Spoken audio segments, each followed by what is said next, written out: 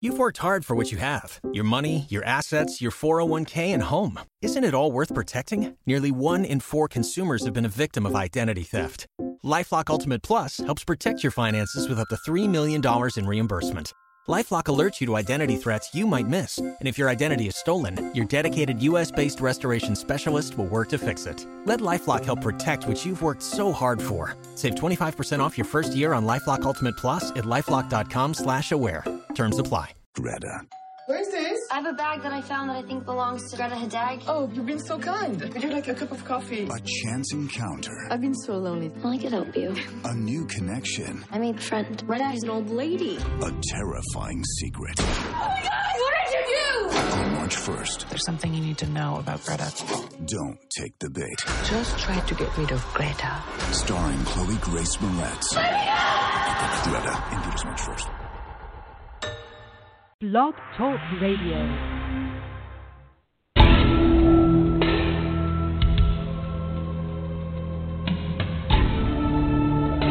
You are now listening to True Murder, the most shocking killers in true crime history, and the authors that have written about them. Gacy, Bundy, Dahmer, The Night Stalker, BTK. Every week, another fascinating author talking about the most shocking and infamous killers in true crime history. True Murder, with your host, journalist and author, Dan Zupansky.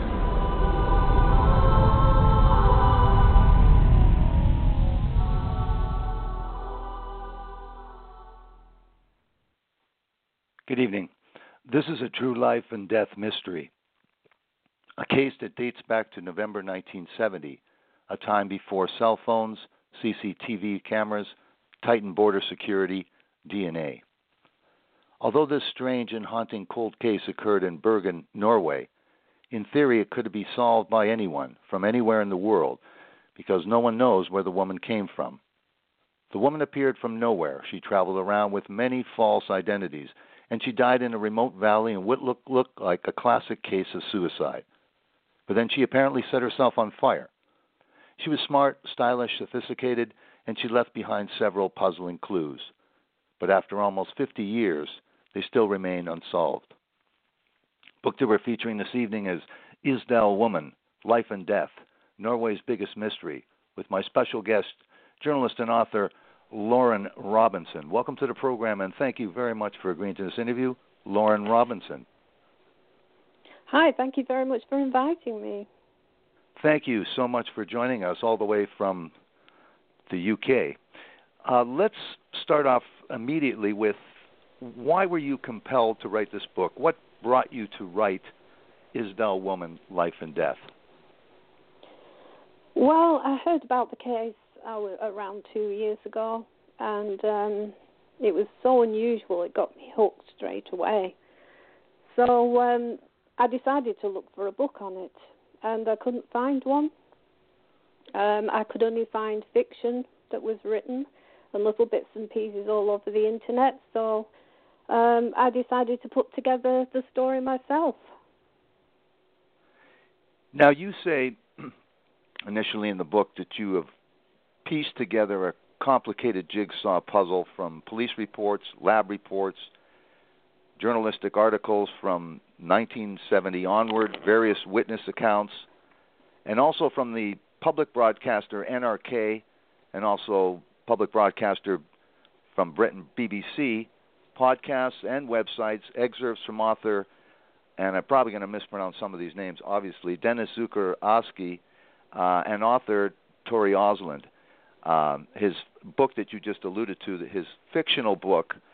Tell us first just a little bit about how you went about doing the research to write this book, because you come to some conclusions that no one else has come to in this jigsaw that you put together.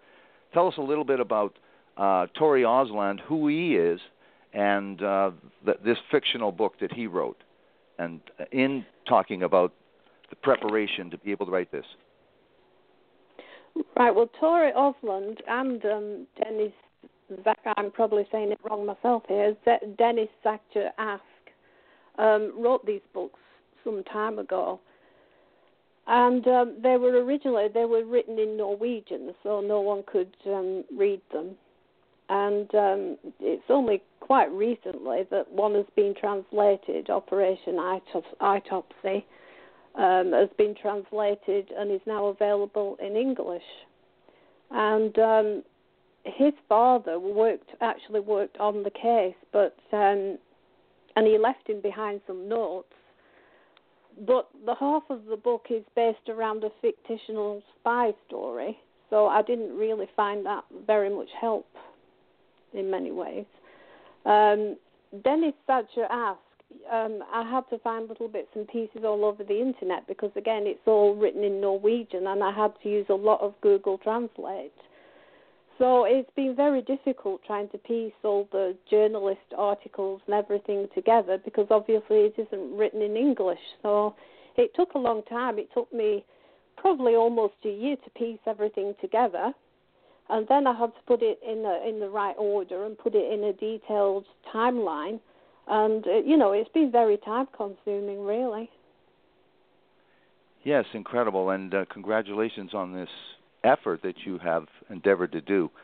Let's go to November 29th, the day in question, 1970.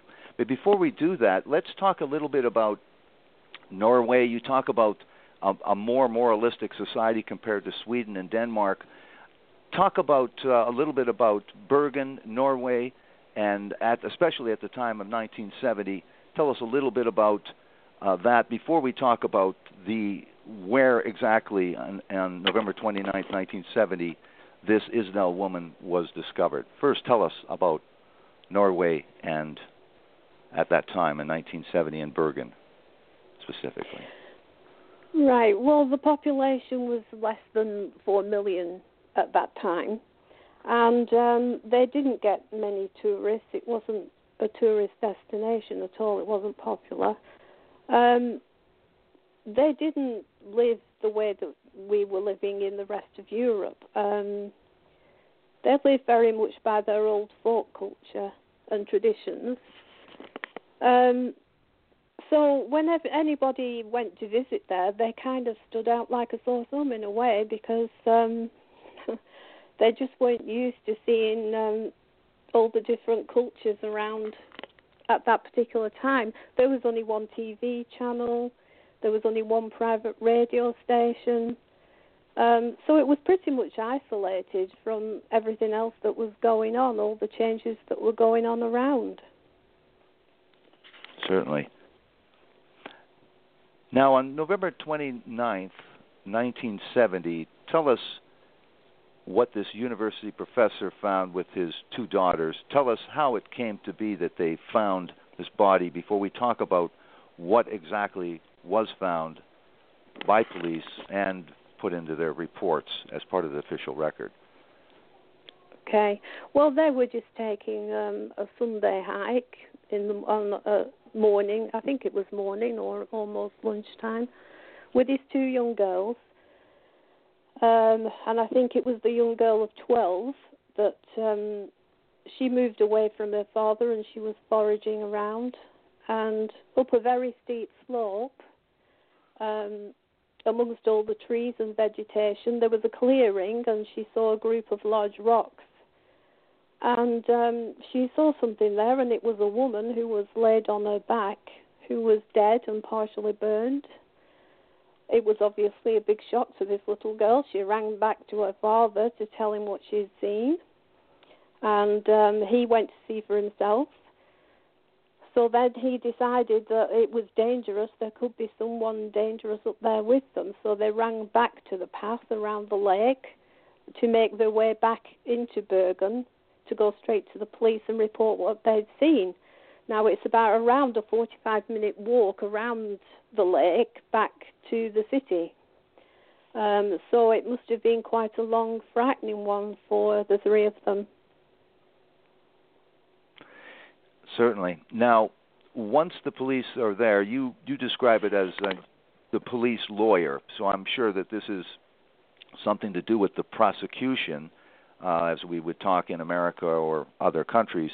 And his name was Carl Halvar Oz, and I've heard it pronounced Oz, so maybe you can correct me on that one. tell us what they discover and what the police put together in terms of what is actually seen at this crime scene. Tell us about the items. Tell about the police impressions once they look and gather all the evidence at that crime scene. Tell us about that crime scene. Okay, well, when they arrived there, which took a while to climb up, and they were wondering how a woman had got in that remote spot. Right. Sitting there amongst the rocks as she was. And when they got there, they recorded the smell, first of all, the smell of burning flesh, and they noticed that most of her clothes had been burnt away, and he did comment it was not a pretty sight. They saw certain things around her that were left from the fire: burnt fabric, a broken umbrella, carrying equipment, 2 melted plastic bottles, half a bottle of liqueur, and a nearly destroyed plastic cover from a passport, possibly, although they're not absolutely sure about that. And then they noticed that the clothing that was left, all the manufacturing labels were being cut out, and everything had been removed from the plastic bottles, all labels, everything had been scraped off.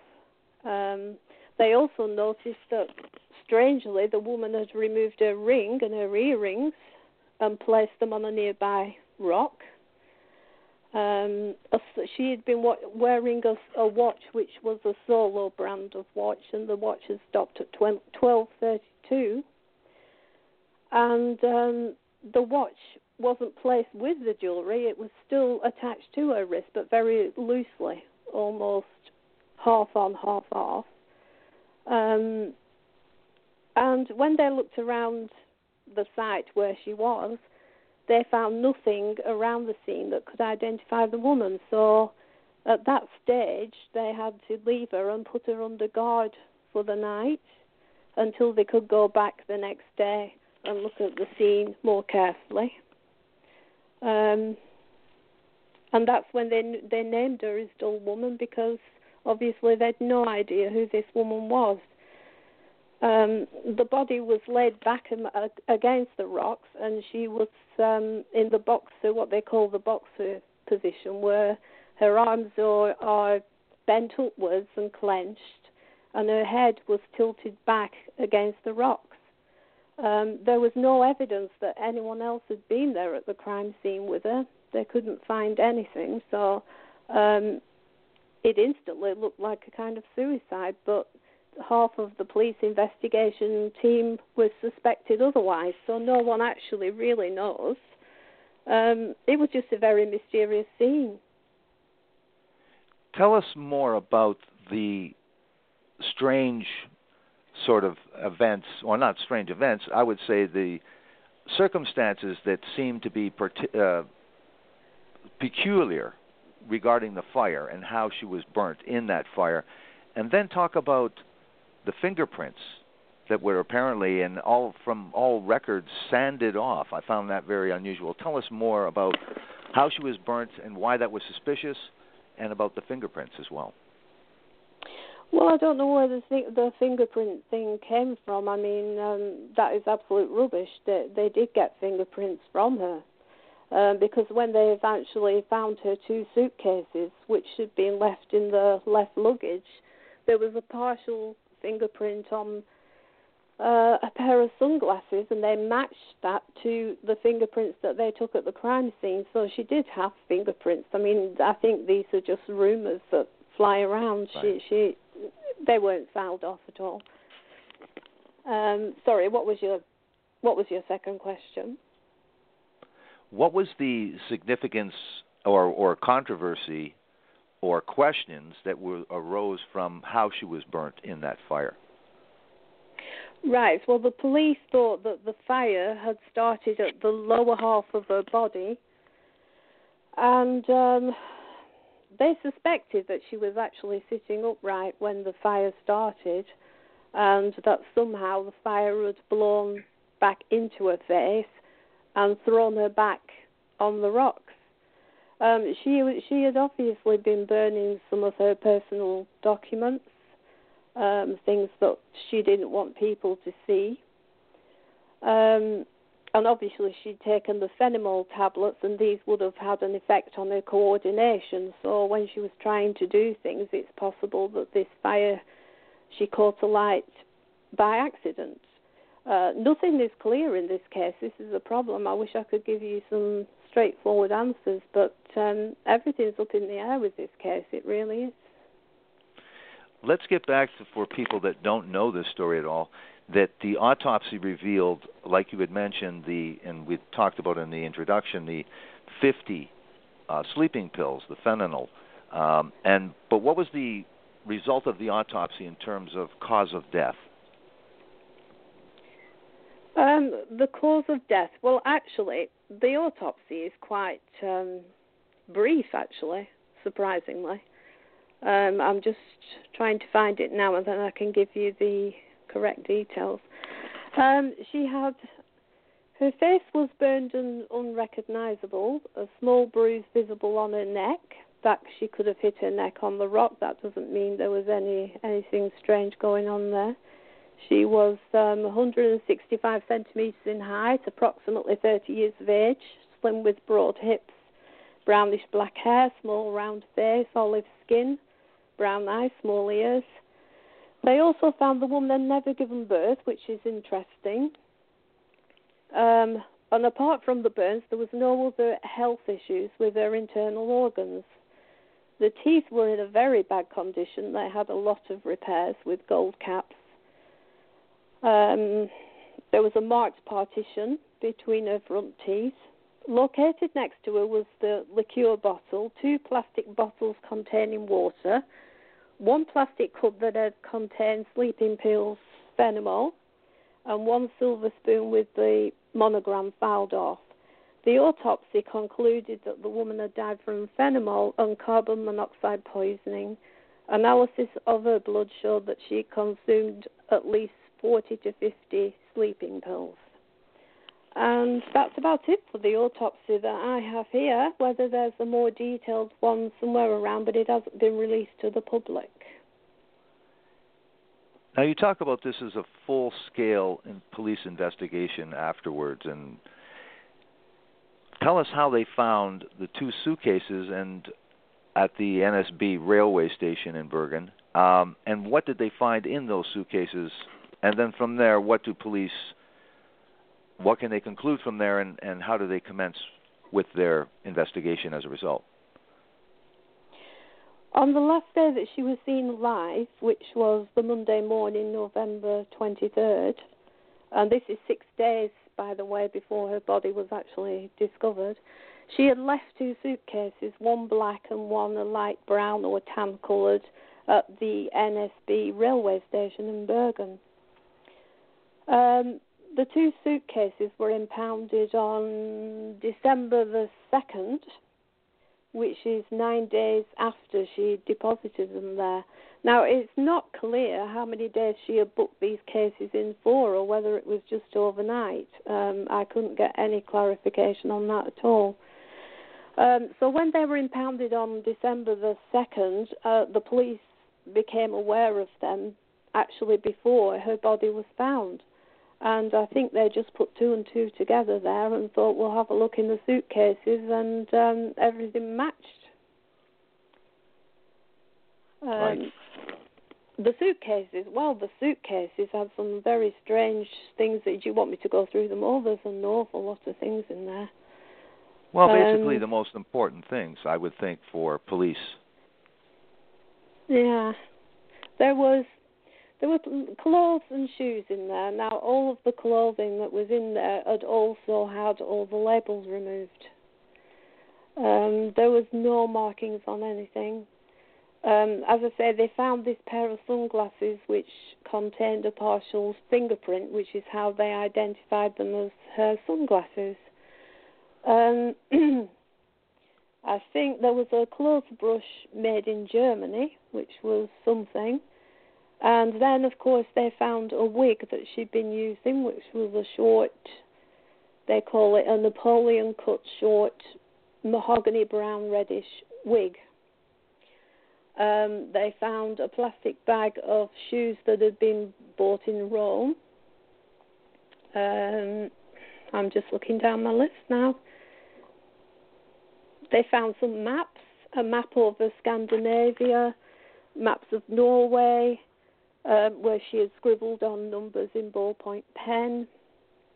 They found money in different, there was German, and there was Swedish money, there was English pound coins. Just looking, they found purses, and they found her makeup.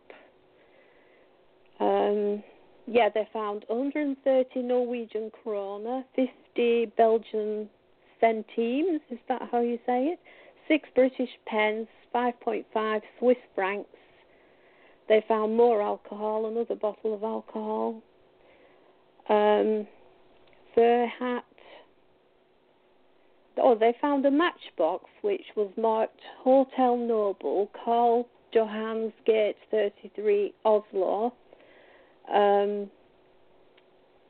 They found plastic purses, two toothbrushes, which I found interesting, one yellow and one blue. Does that signify a male and a female one? I don't know. They found a tube of eczema cream and a bottle of Tonipan, which is a vitamin B supplement. Mm-hmm. They found her jewellery, which wasn't real jewellery, it was all fake costume jewellery, razor blades, and I think the things that stood out to me was there were no passports or personal documents. Some of the clothing that had been described by witnesses also wasn't in there. They found razor blades, but actually no razor to use the razor blades. There was no hairbrush, comb, hairspray, toothpaste. Now, the thing that really interested me in this story, there was also a bag that she'd been carrying around, which had been described, and it was a white travel sports style bag with the logo California printed on the side. This bag was never found after her death. She hadn't left it in the station with her other luggage. She hadn't left it in a hotel room. There were no traces of it near the fire at the death scene. No one knows what happened to this white California bag. What of the Italian photographer's postcard was found in her luggage? Oh, yes. Well, they found 2 postcards. One was a Madonna and Child. So they did assume that she was Catholic. And they also found a postcard of a winter scene, which was taken by a kind of half-famous photographer at that time from Italy. And he used to travel around. He actually wrote a book, Lands of the Midnight Sun. He used to travel around Norway and Sweden, and he would take photographs of all the beautiful sights and hotels and things around there. He was a tourist photographer. And he had several homes. I think he had one in Oslo. He had one in Milan, in Italy. And he used to stay at different hotels and stay with different friends and travel around a lot. So he became a person of interest to the police because they'd found this postcard of his in her suitcase.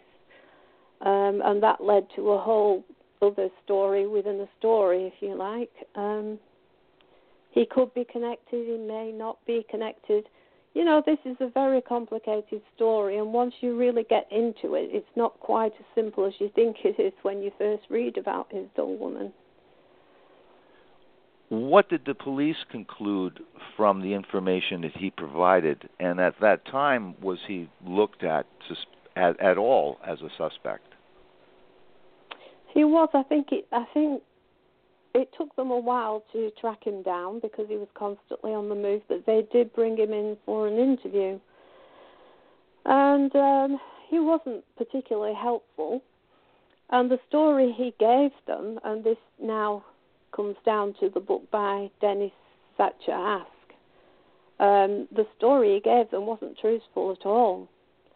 But the police obviously didn't know that at the time. They took the story from him at face value, and they concluded that this student that he had bumped into and given this postcard was not ISDAL Woman. But the manager, the hotel where the photographer and the student had stayed, who was said to be Chinese from Johannesburg, South Africa, the manager there said that she did resemble the picture that he later saw of ISDAL Woman, and that her teeth were practically the same.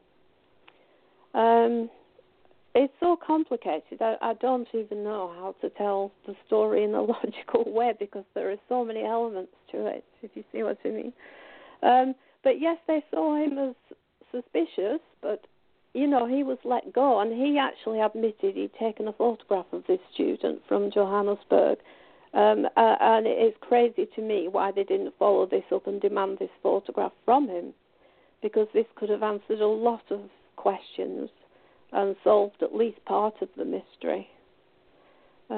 So I can't say what was in the police's mind at that time. This photographer, he had been accused of assault and rape by one of his former models. So yes, he was absolutely a person of interest, and how they could just let him go and get away with all of this, I really don't know. I don't quite understand that part. But they did, and they didn't hear from him again. How did the police proceed after this, in light of letting him go? How do the police proceed with this, and what comes of the case afterwards? Nothing, absolutely nothing. They don't hear from him again. The student from Johannesburg, no one knows what happened to her, where she was going to. I mean, her story was that she was a student, yet she told the manager she worked in Johannesburg in South Africa. As it turned out, she didn't even come from Johannesburg, South Africa. She said she was a student at a university in Greece, and when it was later checked on, she had been a student in the university in Greece, but that was 3 years earlier. She was no longer a student there. And her story was that she earned enough money to travel Europe for 6 months for half of the year, which was pretty strange in itself. She also, they said they bumped into one another accidentally, and the photographer had offered her a lift because she was travelling in the same direction that he was going.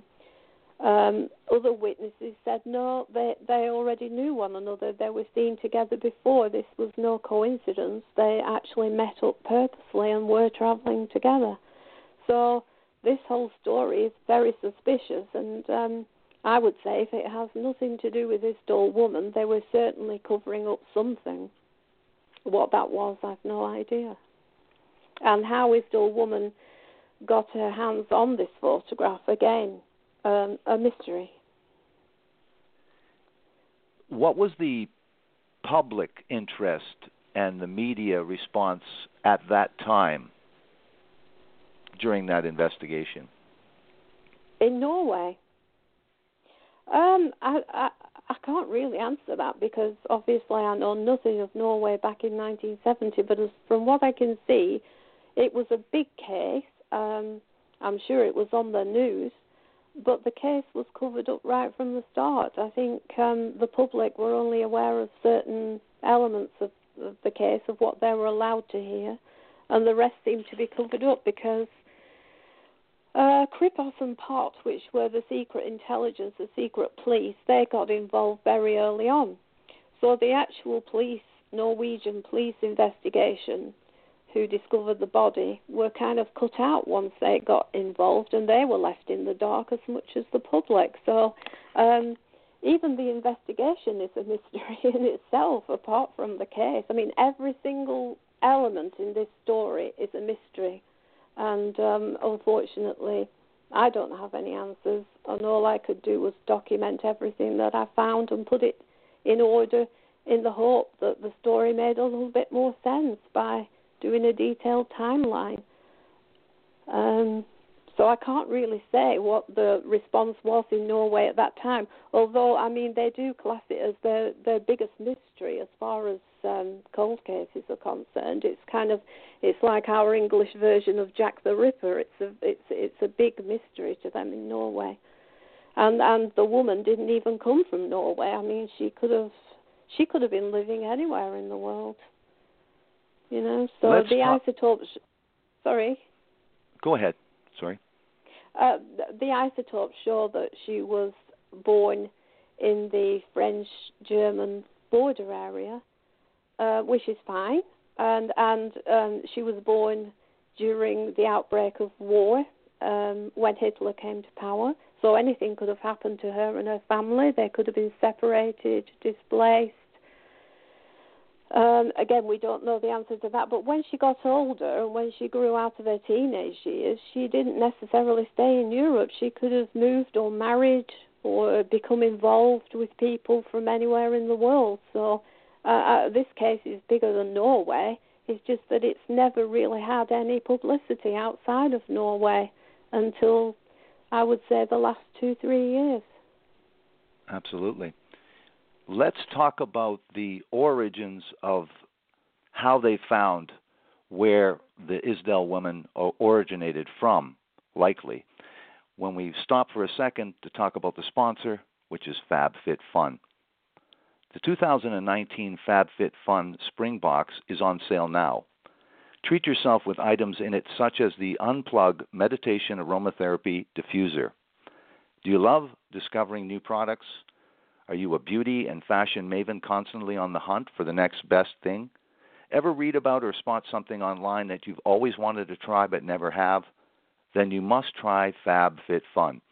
FabFitFun allows women everywhere to discover new products as well as including rave review, must-have brands that you know and love. It's like Christmas 4 times a year. Stumped on gift ideas? FabFitFun is a great gift for yourself or for a loved one. Surprise your mom or sister with the Spring Box as a gift or to show thanks.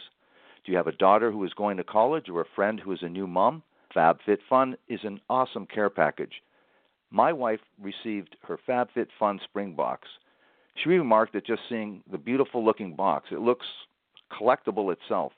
Inside, she discovered an Unplug Meditation Aromatherapy Diffuser, which changes colors, which is really cool, an orange and bergamot Libido body lotion, a Dr. Brandt eye depuffing gel, a Venus Williams jump rope, a Swell steel water bottle, champagne body scrub, cat eye sunglasses, lots of surprises, interesting high-end products.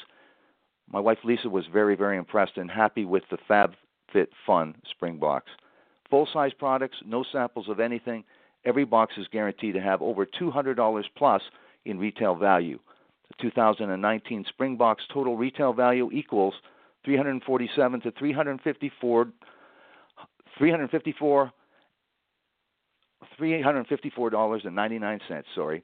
Great for discovering new brands and products. What a better way to shop. Sign up for FabFitFun today. These boxes always sell out. Use my code MURDER to get $10 off your first box. Go to FabFitFun.com to sign up and start getting the box for a life well lived. Use promo code MURDER to get $10 off your first box. That's $200 for only $39.99.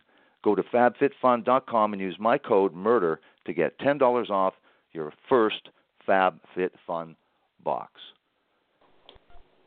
Lauren, we were talking about what happened in 2016 that changed everything, and a new initiative and endeavor by public radio, NRK, and investigators. Tell us about what happens in forensic science that enables people to take a look at this case more seriously, and the search for the ISDAL woman is ramped up.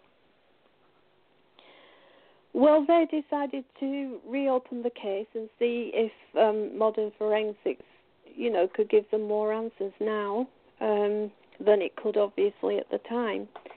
And they discovered that the woman's jawbone had been preserved. And so they decided to do some tests on this jawbone. And the University of Bergen and the Norwegian Criminal Investigation Service, Kripos.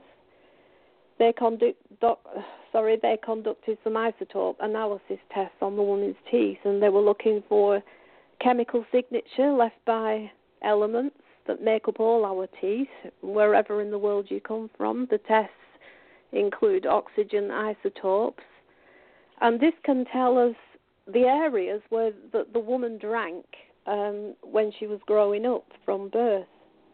And the strontium isotope analysis reflects the type of foods that she would have eaten and the type of soil in the area where she grew up.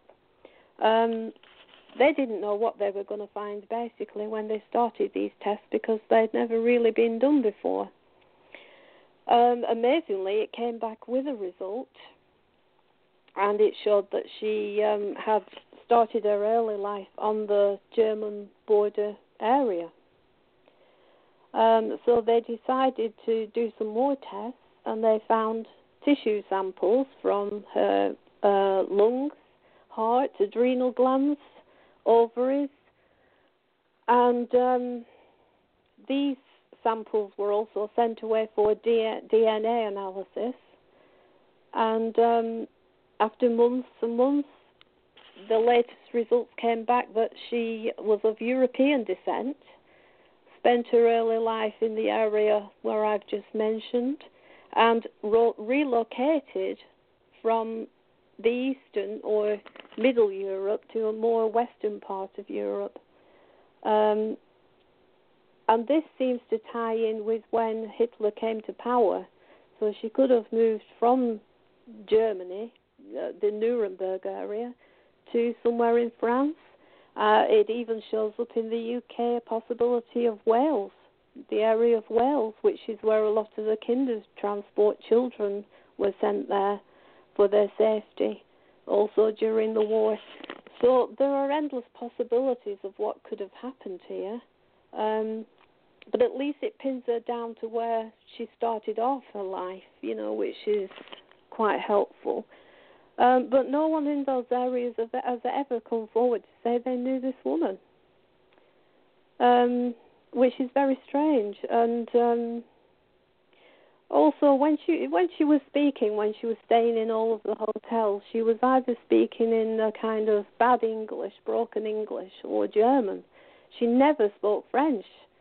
Yet when they analysed her handwriting, they said it was kind of done in the French style of handwriting. So it's possible that her natural language was French. But again, I'm speculating here. No one knows for sure. Tell us about the effort to try to recreate a composite drawings. There were 6 different drawings commissioned by a U.S. artist. Tell us about these drawings and that effort to try to reach people, to try to identify the ISDAL woman. Well, they got the images of her were all taken from people who had been in contact with her, and these were mainly the different hotels where she'd stayed under a different name, in a different disguise, with a different occupation. And the drawings just seem to vary a lot, because all of these witnesses, they describe her as Oriental-looking, Asian-looking. She had olive skin, brown eyes, a small round face, small ears, dark shoulder-length hair, which was in a very much 60s style. Yet the police artist sketches that were done at that time, every single one looks different from the other, and some of them just look like a cartoon character. And how they could expect anyone to come forward with the artist impressions that they gave at that time is laughable to me. So I wanted to take the artist impressions that they'd done on there, combine them with the witness statements, and then I spent a long time online looking up different Oriental and Asian eye shapes and noses and mouths, and I put together what I imagine the ISDAL woman would have looked like, with and without her disguises, and that was an important part to me. I wanted to try and bring her to life, because we've never seen her. Mm-hmm. Absolutely. What is the significance, or tell us of some of the behavior that some of those hotel guests experienced and noted about the ISDAL woman during her stay in those hotel rooms? Well, they all saw her as a very smart, stylish businesswoman, confident, used to traveling on her own. If she wasn't happy with her hotel room, she would instantly change it for another one. And in one of the hotels, can't remember offhand which one it was, she changed rooms 3 times in one day. She used to ask for the cheapest rooms. She didn't want one with a bathroom. She just used to go to the bathroom down the corridor. Yet she gave off this air of an expensive kind of businesswoman, but everything was fake about her, really, when you think about it. Every single thing was fake about her, from her name and her occupation and the way she dressed and her jewellery and her wig. But her behaviour became very strange. She turned one of the tables in a hotel room, in one of the hotels, she turned it upside down and placed it near a door. Who knows why she did that? She told the maid that she didn't want her room cleaning in one of the hotels. She also moved an armchair. I think it was an armchair, not a wooden chair. I think it was an armchair that she moved outside of her hotel room into the corridor when she was occupied in the room, and when she went out, she would move the armchair back in the room again. And then, of course, there are these 2 mysterious men who she met up with in the hotel. No one knows who they were. And they towards the end, they said that she was nervous, she was watchful. They all commented that she looked sad. She never smiled. She never talked to any of the hotel staff. She never chatted with anyone. She would only speak when she needed something. So her behaviour wasn't quite normal. What about the credibility of the witness that came forward much later and said that 5 days before this disappearance, he had an encounter with her and 2 men, again, 2 men. Tell us about that and what you think of it and what everyone thought of it. Yeah, I haven't added that to my ebook because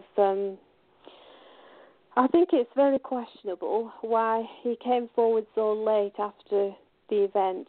He also, he described this woman as wearing a dress and high heels and walking up the valley. I mean, this is impossible to walk up this valley with those kind of clothes on.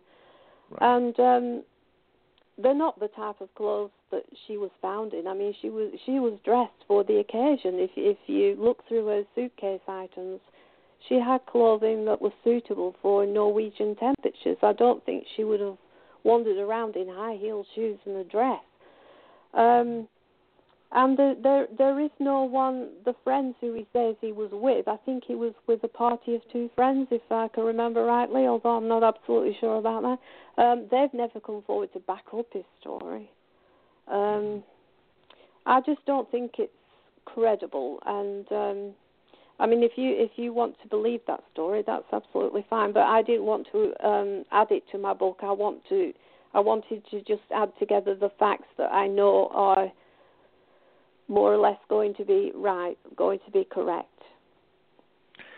So let's talk about what happens when you look at everything, and especially when this story again gets worldwide attention via BBC and the NRK and these podcasts. Tell us about that effect again on this investigation with those podcasts. And before we talk about your investigation, what you found, the jigsaw puzzle that you put together, and your conclusions. Well, I think the story with NRK BBC has caught the public's imagination, and it has got it out there. maybe not as much as it could have in, say, Australia, America, Canada, New Zealand, South Africa. I would just like to widen the story, and they've put the basic details on there, and the podcast, they're very interesting to listen to, and I enjoyed them very much, but there's an awful lot of detail missing.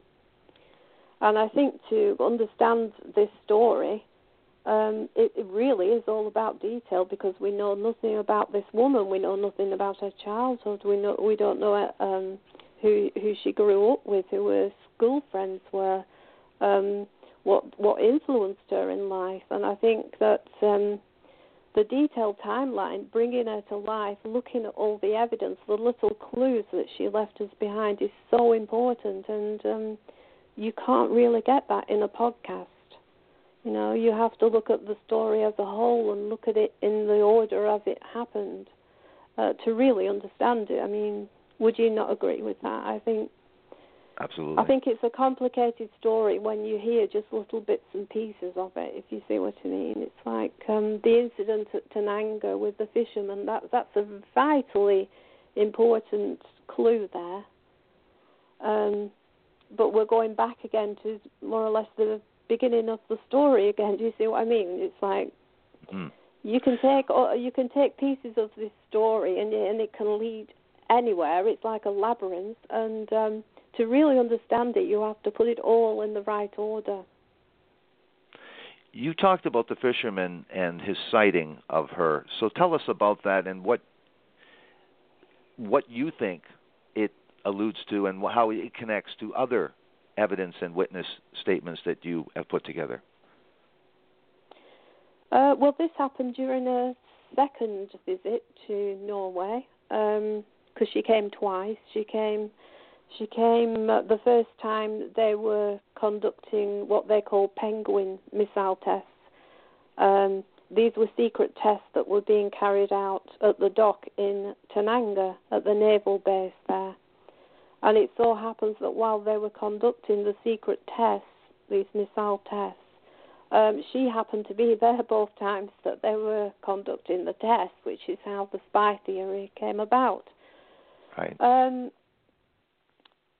Tananga is the next port down from Stavanger. They're very close together, and a lot of the naval base, the personnel there were staying in hotels in Stavanger, where she happened to be staying herself.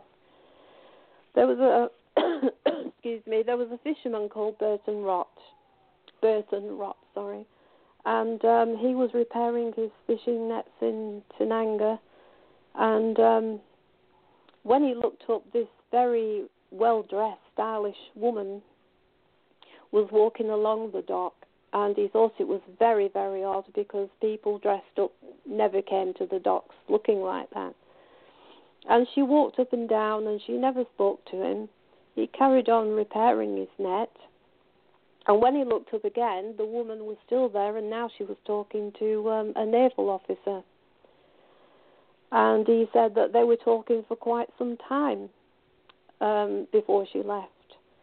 So he reported this to the authorities to say that, it was a suspicious incident that they should really look into, which of course they did.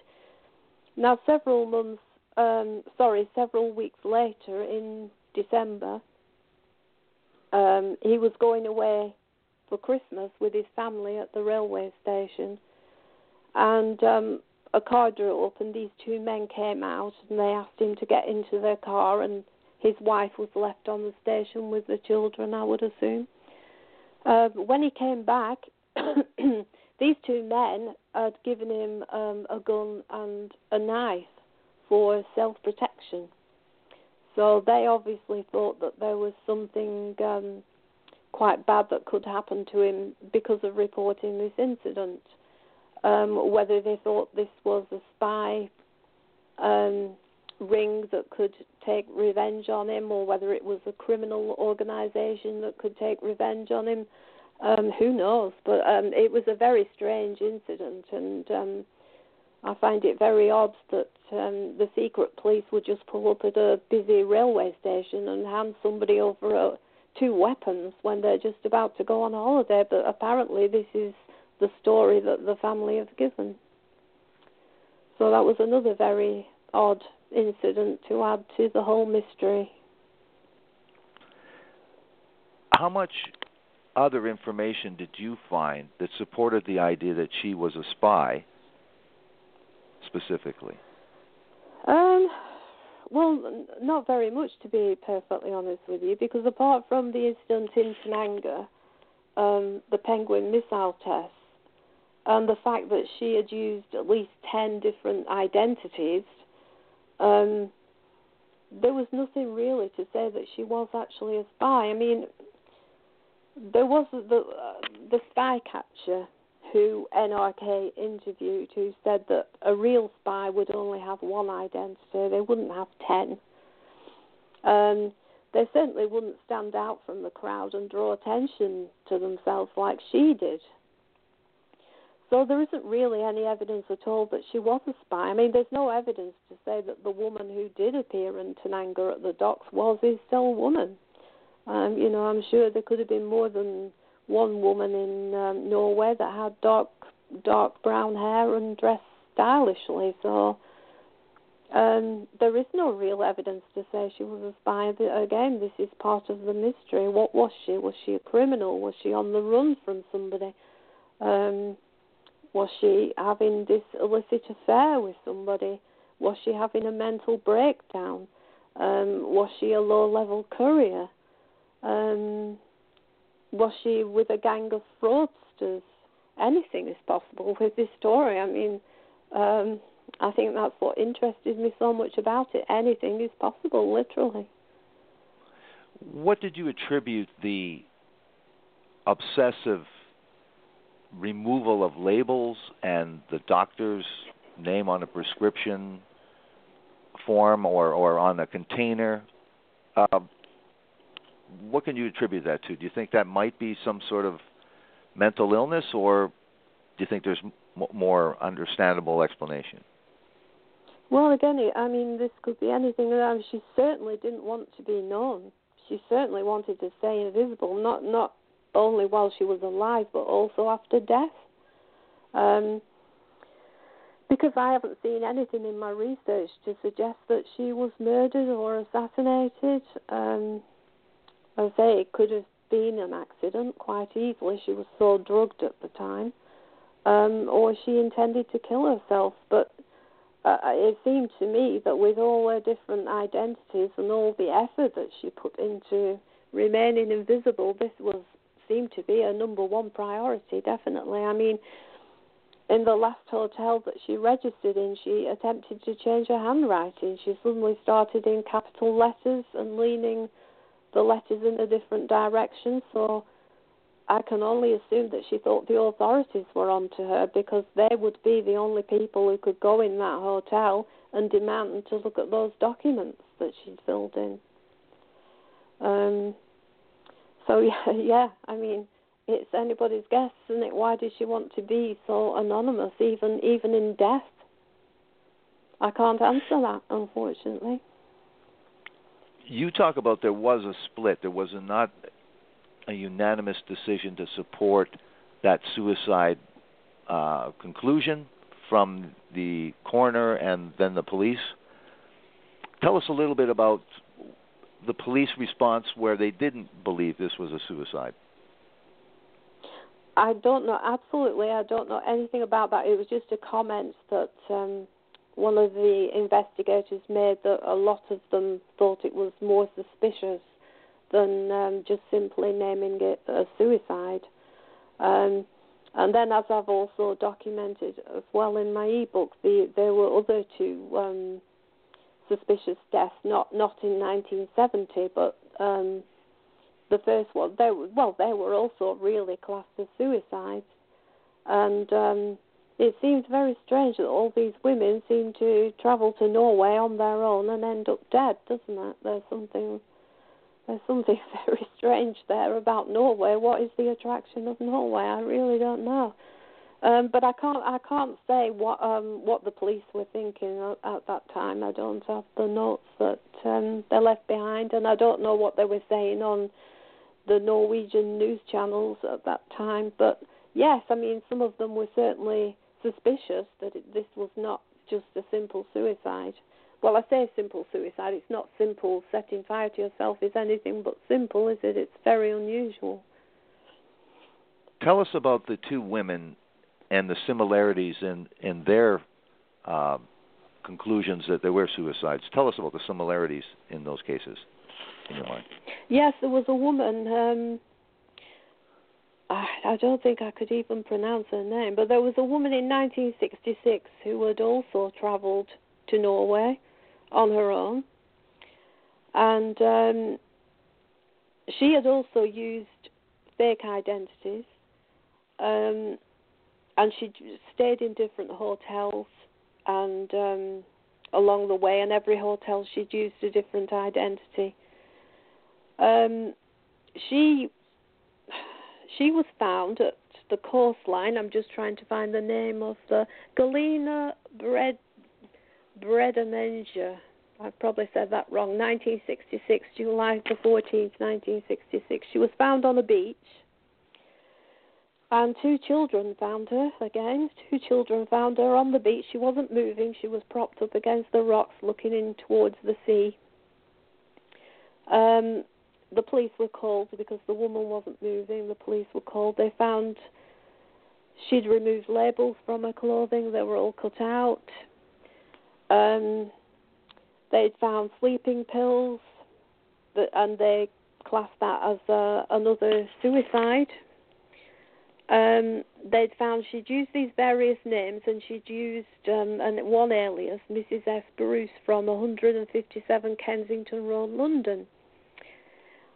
When they tracked her movements, they actually found in one of the hotels where she'd stayed earlier on, she'd actually used her real passport, which was lucky for them. Otherwise, I think they would have struggled. And they found that she'd come from Holland. And they found out that she was actually married, and she was a 39-year-old married woman from Amsterdam. She had left her husband and just walked out on him, as far as I can make out one day. They contacted her husband. He was interviewed by the police, and he told them that his wife had suffered from severe psychological problems, and that 1 month before she was found dead, she left Amsterdam and left him a note stating that she would not be buried in the Netherlands. There's no more information than that. I couldn't find the rest of the letter, what she'd said to him. I don't know if the police actually saw and read the letter for themselves, but this is what he told the police. So the case was closed, classed as a suicide. Later on, they had found out that they'd found some of the documents regarding the case, and they tracked some more of her, where she'd travelled to and the hotel she'd stayed in. They found a map in which Leka, where she was found dead, there was a map with a red crossing point, and this is where her life had ended, on this red crossing point. So she was buried, and her husband did not want her back in the Netherlands. He'd never even reported his wife missing, so he just was totally uninterested. But again, the police didn't seem to go further in investigating him either. Wow. So that was a very strange case, very similar to ISDAL Woman, because again, she was travelling alone, she was using various identities, and she killed herself at the coastline. And that was only 3 years before ISDAL Woman happened. So I added that into the ebook. Of course, it may not be connected at all, but I mean, it's a very strange coincidence, isn't it? So it's more than a coincidence, it would seem, in terms of especially when you add the removal of the labels again. Yeah, it seemed to be a very normal thing in Norway at that time, didn't it? Very strange. And then, of course, you've got another one in 1995, which is much later on, and Jennifer Fergate, who died at a luxury hotel in Oslo, and she was found shot in her room from a single bullet hole to the head. Again, she travelled on her own. she acted very strange while she was there, I won't go into the whole story because it's quite a complicated one. But the police found that on the night that she was found dead in her room, she'd had a message from the hotel saying that her bills were unpaid and would she go to reception and sort it out. And the maid said, well, there'd been a do not disturb sign on the door for over 24 hours, so they thought there was something strange going on there. They sent a security guard up to her room to check on her, and as he went up to the room and knocked on the door, he heard a gunshot fired in the room. He immediately went back down to reception to report this and tell the receptionist to phone the police that he thought he'd heard a gunshot in the room. When the police came and they found Jennifer Fergate, which again wasn't her real name, she was under an alias. Nobody had asked to see her passport apparently when she checked in. Nobody had asked to see her credit card registered or anything at all like this. She just seemed to wander in, give a fake name, get herself a room. Nothing had been paid. She'd been living there for free for the 3 days she was there. When they found that when they examined the room and she was there sort of half lay on the bed with this gunshot to her head, that there was no one else who could have left the room without it being registered because of the key card. There was no other exit because she was quite high up in this multi-story hotel. Can't remember which floor she was on now, but she was quite high up, and there was no other way out of that room. So again, they can only assume she killed herself. And again, strange behaviour, wandering around on her own, using fake identity. It's like it seems to be a pattern. And then, of course, you have the other case of the other two women who were wandering around at the same time as ISDAL Woman. You've got Annalise, who said she was running from an abusive husband, and then you have the student who is wandering around from the Chinese student from Johannesburg, who's also wandering around at the same time. So, I mean, could it really get any more confusing, this story? I don't know. Absolutely. You put together as much as you could with this very, very, again, Norway's biggest mystery, but this has captivated so many people in the world's imagination, and you have put a lot of the separate pieces together here in this ISDAL Woman, Life and Death, Norway's biggest mystery. I want to thank you very much, Lauren, for coming on and talking about ISDAL Woman, Life and Death, Norway's biggest mystery. This is an ebook release and available on Amazon. Do you have a Facebook page or a website, or can they just go look for this book on Amazon? Well, you can find it on Amazon, all around Canada, America, UK, Europe. I just hope that it makes more sense after reading it. I hope that the story can be spread to more places, more people, because someone in the world knows this woman. I mean, there's got to be hundreds, if not thousands, of people out there who have known this woman. And I would just love for it to be. It just takes one person to come forward, doesn't it? And this is what I'm hoping. I'm hoping that by bringing her to life and showing a better artist impression of what she could have looked like will also help as well. So. Absolutely.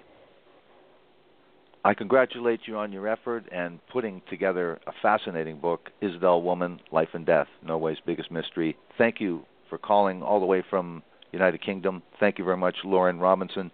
You have a great evening. Good night. Okay, thank you very much. Thank you. Bye-bye. Good night. Greta.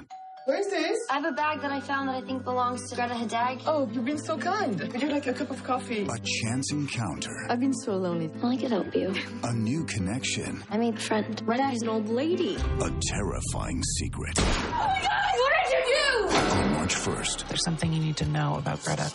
don't take the bait. Just try to get rid of Greta. Starring Chloe Grace Moretz. Greta, in theaters March 1st. Greta. Where's this? I have a bag that I found that I think belongs to Greta Hadag. Oh, you've been so kind. Would you like a cup of coffee? A chance encounter. I've been so lonely. I could help you. A new connection. I made a friend. Greta is an old lady. A terrifying secret. Oh my God! What did you do? On March 1st, There's something you need to know about Greta. don't take the bait. Just try to get rid of Greta. Starring Chloe Grace Moretz. Greta, in theaters March 1st.